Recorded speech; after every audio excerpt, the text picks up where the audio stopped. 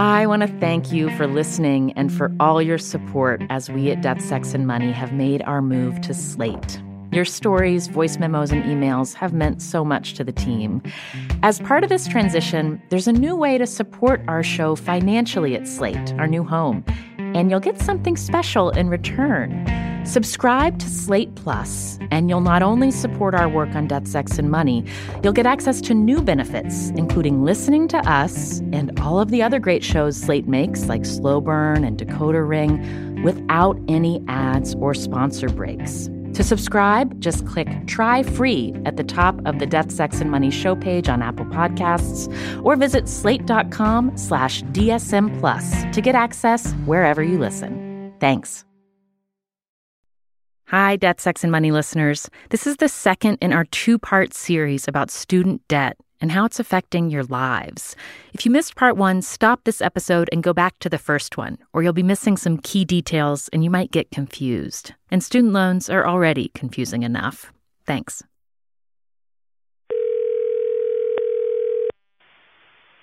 Hello? Hi, Jordan? Yeah, this is she. Hey, it's Anna Sale from Death, Sex, and Money. Oh, hi, how are you? Let me grab a room, just 1 second. Sure. Hi. Do you know why I'm calling?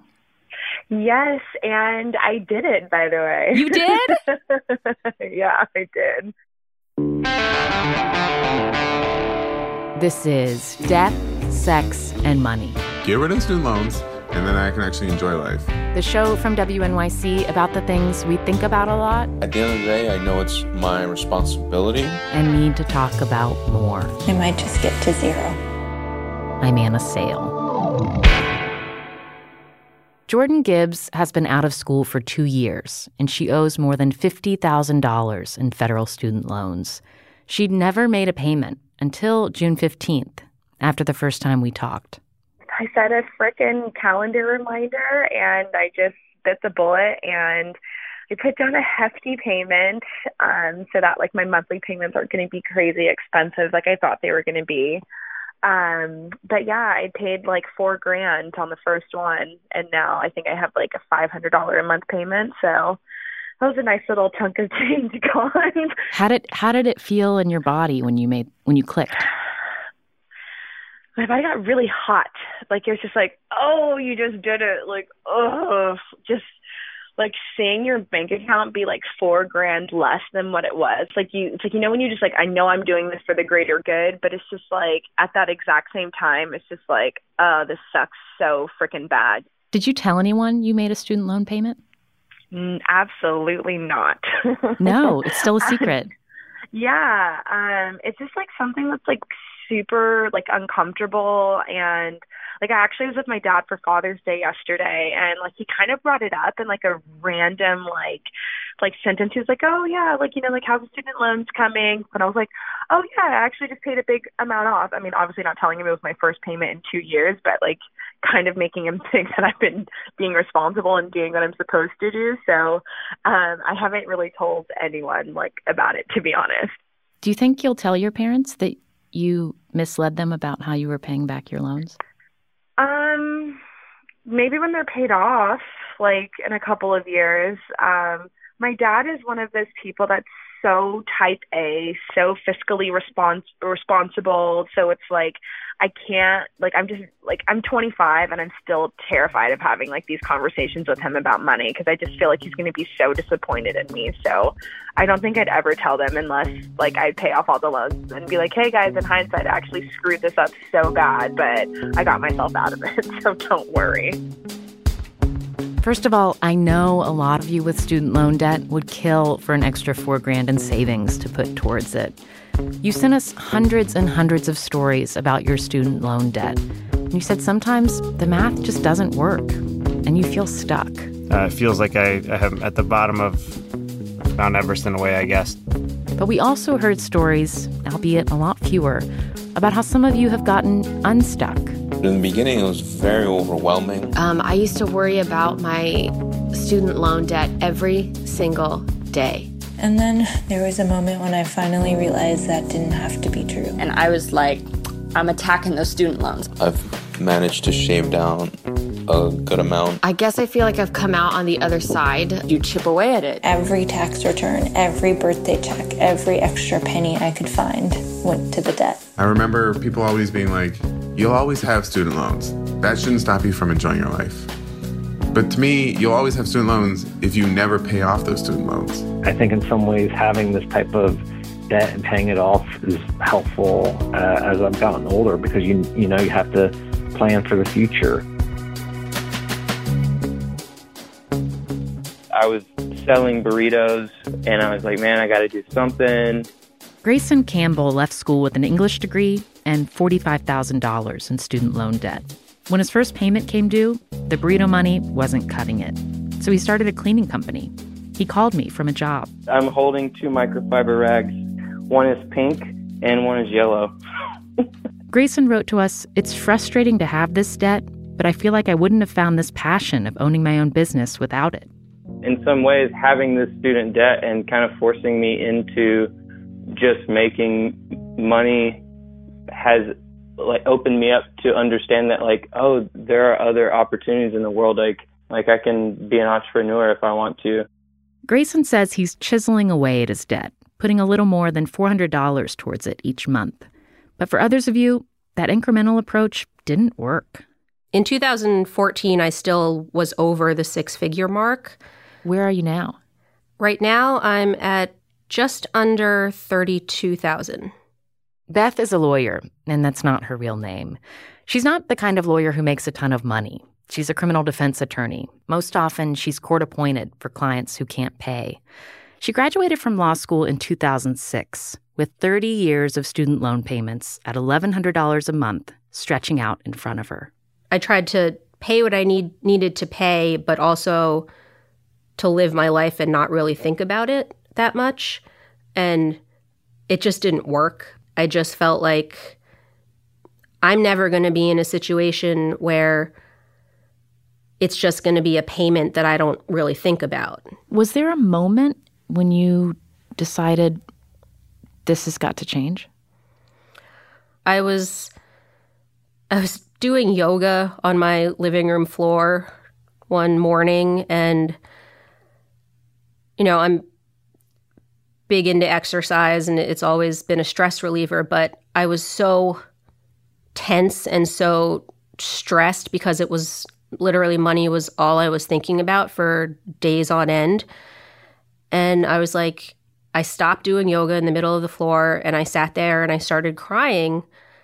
And I called my mom, and she was like, "What's wrong?" And I was like, I have to do something. I can't keep living like this. And thinking back to it, it's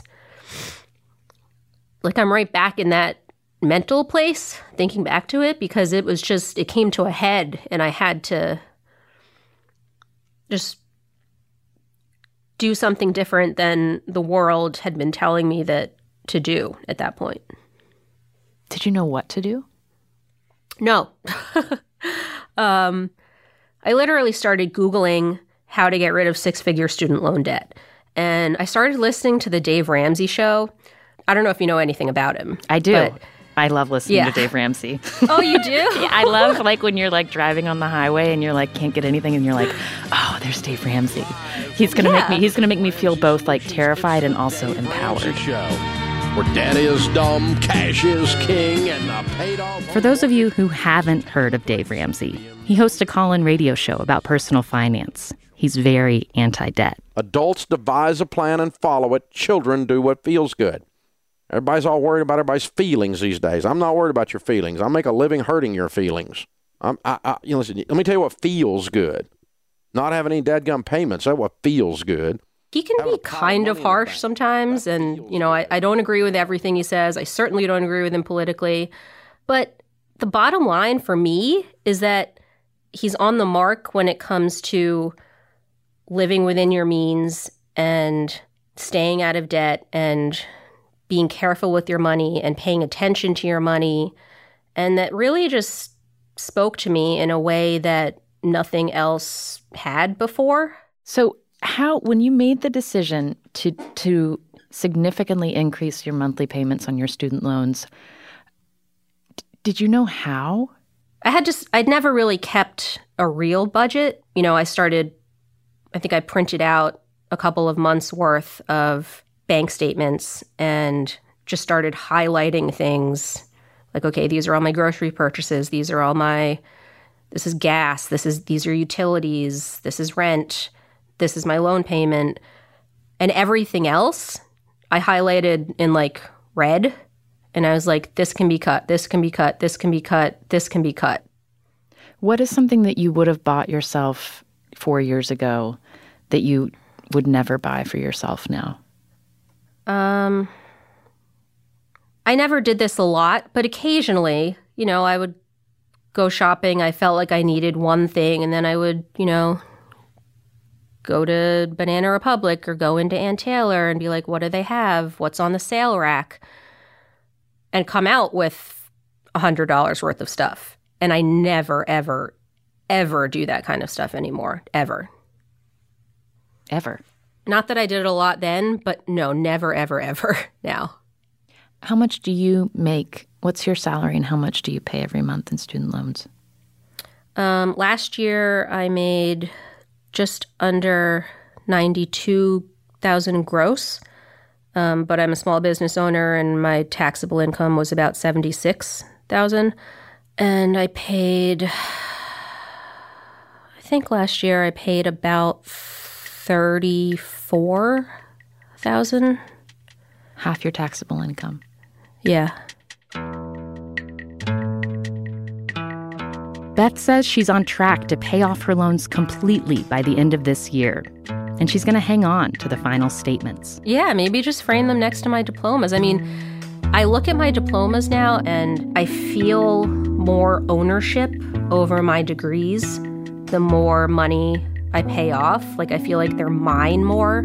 Like, I knew that no one could take the degrees away from me, and I've still been using them these many years. But I feel like, I don't know, like I'm more empowered to use my law degree in a way that I felt like I was a slave to it for a long time, and now I don't. A listener named Kelsey also puts her debt progress on display. She and her husband are paying off $84,000 in student loans. He gets really excited just thinking about the idea of being debt-free. To me, I can't really picture that. It's not concrete for me. So I came up with the idea of a debt tree. Every time we pay $1,000 toward our debt, I get to put a really colorful leaf. I cut out a leaf out of scrapbook paper, and I get to glue it onto the tree. Where is the tree? Does it hang somewhere? Yeah, it's in our living room, so you can see it as soon as you walk in to the house. Wow. So it's right there. It's right there. I love it. Coming up, more stories about how some of you have shifted your outlook on student debt and where you found help.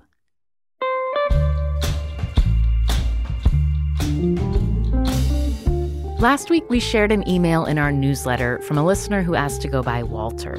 It was about student loans, and I asked him to send in a recording, too. In looking or thinking about the student debt crisis, I think there's three parties that bear the blame: colleges, banks, and the borrowers themselves, and I think that's where most of the blame resides. And if they were smart enough to get into college, then they should have been smart enough to look at the loan documents, realize that the numbers behind the dollar signs were not gifts, but in fact loans that needed to be paid back with interest. Walter's response comes off as very arrogant. A listener named Melinda wrote in. It's not easy going into this sort of situation with eyes wide open when you're a week into your first semester being told that you owe X amount of money in order to continue your courses. She went on, I may not be a victim in Walter's eyes, but young adults like myself sure seem to be prey for lenders, and not many have much of a choice in the matter. Joel from South Dakota also wrote in and said it's not really fair to blame borrowers. He says lenders and the federal government are at fault. The deck is stacked completely in their favor in this whole endeavor, he wrote, adding, oh, and I'm a 51-year-old conservative Republican, so don't stereotype me. At our website, deathsexmoney.org/student loans, a lot of you have been telling us how you feel about student debt. Sometimes it's contradictory things. In a quiz on the site, we ask you to tell us 3 words that sum up your debt. Here are just a few that have come in so far. Grateful, lost, annoyed. Burdened, obligated, lucky. Unending, useful, typical. You can take the quiz at deathsexmoney.org/student loans. We also have links to resources there and a map where you can explore all the stories about student loan debt that we've received. There are more than 1,000 of them. Thanks to all of you for sharing.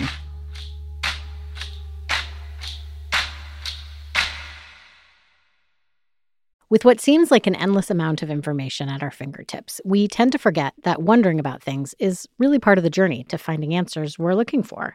So when it comes to the hot topics of Israel, Judaism, and Zionism, there's so much to wonder about right now that it's hard to know where to turn. Enter the latest weekly podcast from Unpacked, Wondering Jews with Michal and Noam. Join hosts and educator extraordinaires Michal Biton and Noam Weissman as they tackle these topics and the uncomfortable questions that surround them with the goal of working towards the answers, together with their listeners. No matter where you're from, if you've ever wondered about anything, this is the podcast for you. So check it out. Subscribe to Wondering Jews with Michal and Noam on your favorite podcast app today. Wondering Jews is brought to you by Unpacked, a division of Open Door Media. This is Death, Sex, and Money from WNYC. I'm Anna Sale. When you sent in your stories about student debt, a lot of you talked about having to make huge financial decisions when you were just a teenager. A listener named Josie is a teenager. And when we talked, she was in her last days of her senior year in high school and had just picked where to go to college. She said there was one deciding factor. For me, it was definitely money. It was down to University of Louisville and American University.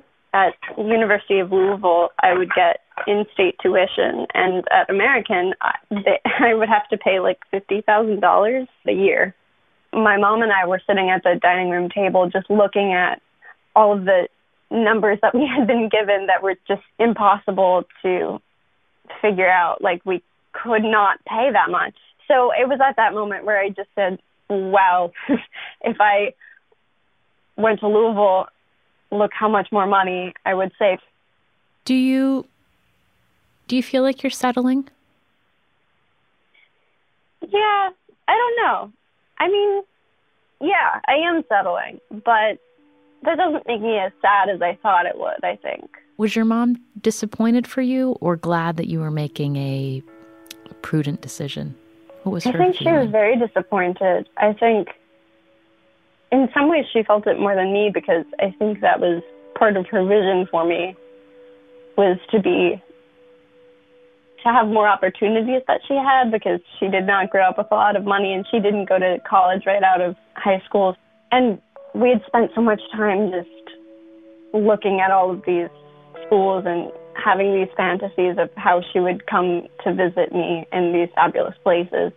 And I think it really hurt her to feel like she couldn't provide that for me, even though that's irrational, because, I mean, I wouldn't want her to become impoverished. Like, that doesn't make sense.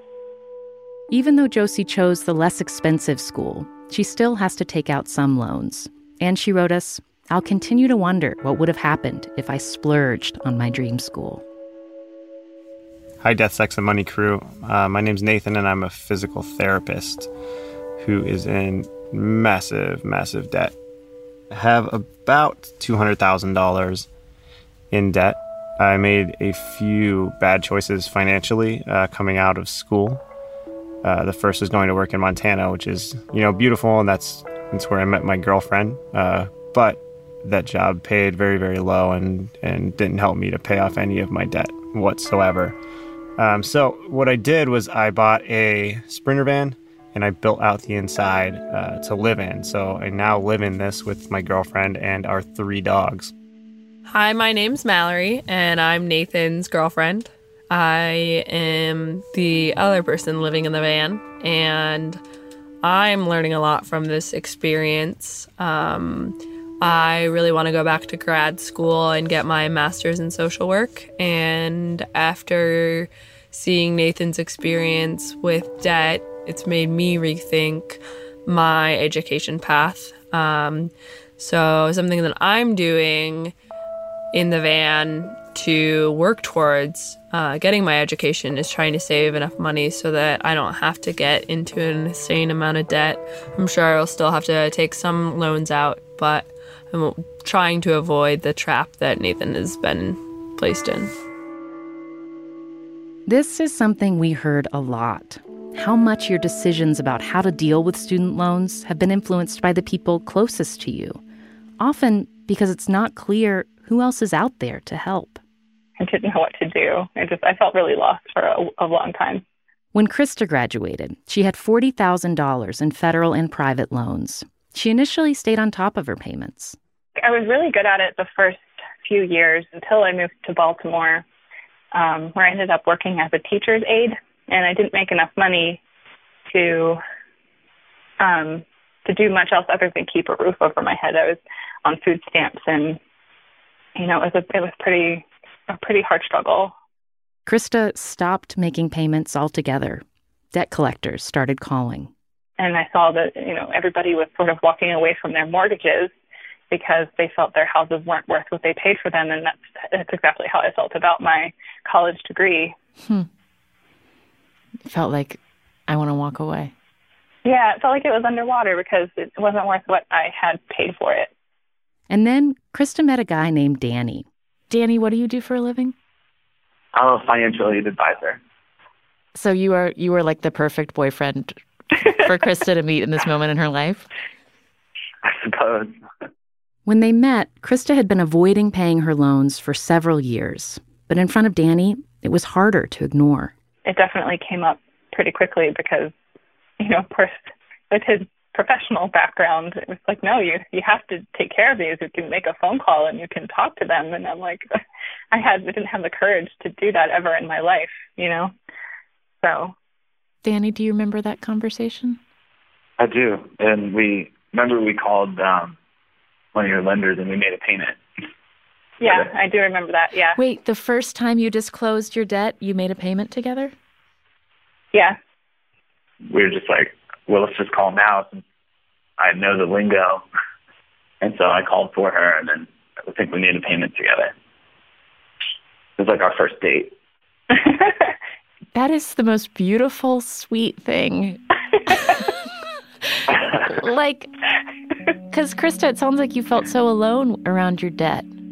I did, yeah. Yeah, I felt very isolated.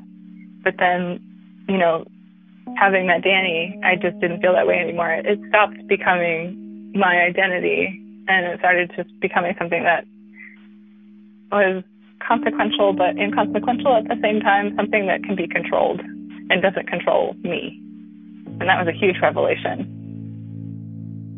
Student loans, though, have not always brought you closer to people in your lives. For him, it was a hard line. It was non-negotiable. He considered it really a moral issue. Jessie is 29, and she told us how her $63,000 in student loans were causing problems in her relationship. So you wrote in your email to us, my student loans are currently at the heart of whether I'll call off my wedding. And that was a little over a month ago. What's happened since? We called it off. Huh. And how were your student loans involved in that decision? They were a really significant component. I don't know if deciding factor is really the right term, but after we got engaged, we started talking about planning to have a family one day, and because of some other problems, we decided that we should seek a couples counselor. And it was when we were in couples counseling that my ex said that he didn't think people should have kids if they have student loans or if they have debt, which was a blow, to put it mildly. Yeah. And I guess the thing that always just killed me with it was like, student loans are the only debt that I have. I don't even carry a credit card balance. I buy used Toyotas. I'm an incredibly frugal person. I had talked to him when I made the decision to really prioritize retirement savings rather than paying as much as I possibly could on that debt. And he was a part of that conversation. He supported it. Who called off the wedding? It was a mutual decision. There was literally a moment where I had to ask my ex point blank, is this something you're willing to move on in order to stay with me? And he said no, that he felt how he felt. And we agreed that we were going to have to call it.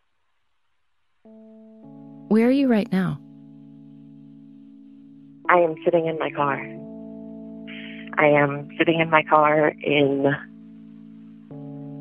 Cortez, Colorado, on the drive back to my mom's house in Washington State. So you're moving? I am. When we called off the wedding, I spent a few weeks trying to take a deep breath and kind of get my emotional bearings again, but I had no support system there. He was my support system. I lived with him until yesterday morning when I started driving. Oh, Jessie, you're right in the middle of this. I am. When you think about your student loans today and the plan that you've had to slowly pay it off and also save for retirement, do you feel comfortable with that? One of the things I did kind of in the intervening weeks before I moved, I re-examined my loans and looked at my retirement plan and really took a big picture reassessment, and I felt good about where I'm at with it. I feel like I've made really smart decisions. Do you feel any shame about your student loan debt? I used to, in the way that I think a lot of young people feel shame about being broke, about being poor. In the last probably year, maybe even 2 years, though, I'm actually, it sounds bizarre to say, I'm a little bit proud of my debt. I came from a family where I was the first person to graduate from a 4-year university. I was born to an 18-year-old mother. I overcame a lot to do what I did. And the fact that I have these loans, yeah, it stinks that I'm burdened with repaying them, but that also shows that I did something.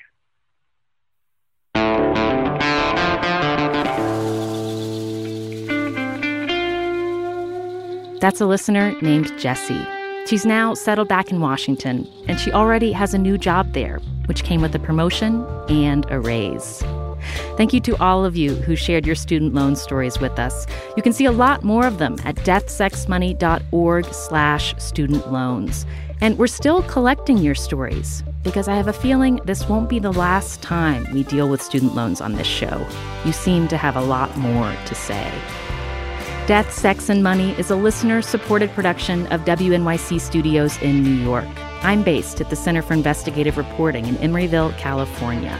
Our team includes Katie Bishop, Emily Botine, and Andrew Dunn, who composed original music for this series. Thanks also to Destry Sibley, Elaine Chen, Jillian Weinberger, Jenna Cagle, Maureen Boudreau, Allison Morgenstern, and lots of other people at WNYC who helped us with this series. Our interns are Manka Purkante and Kent McDonald. The Reverend John Delore and Steve Lewis wrote our theme music. I'm on Twitter at Anna Sale. The show is at Death, Sex, Money. And our email address is deathsexmoney@wnyc.org. And don't forget to check out deathsexmoney.org/student loans. We hope you'll come away feeling like a listener named Sarah. I know I'm not alone. I'm alone. Didn't mean to do that pun, but I know that I'm not the only one with this problem. I'm Anna Sale, and this is Death, Sex, and Money from WNYC.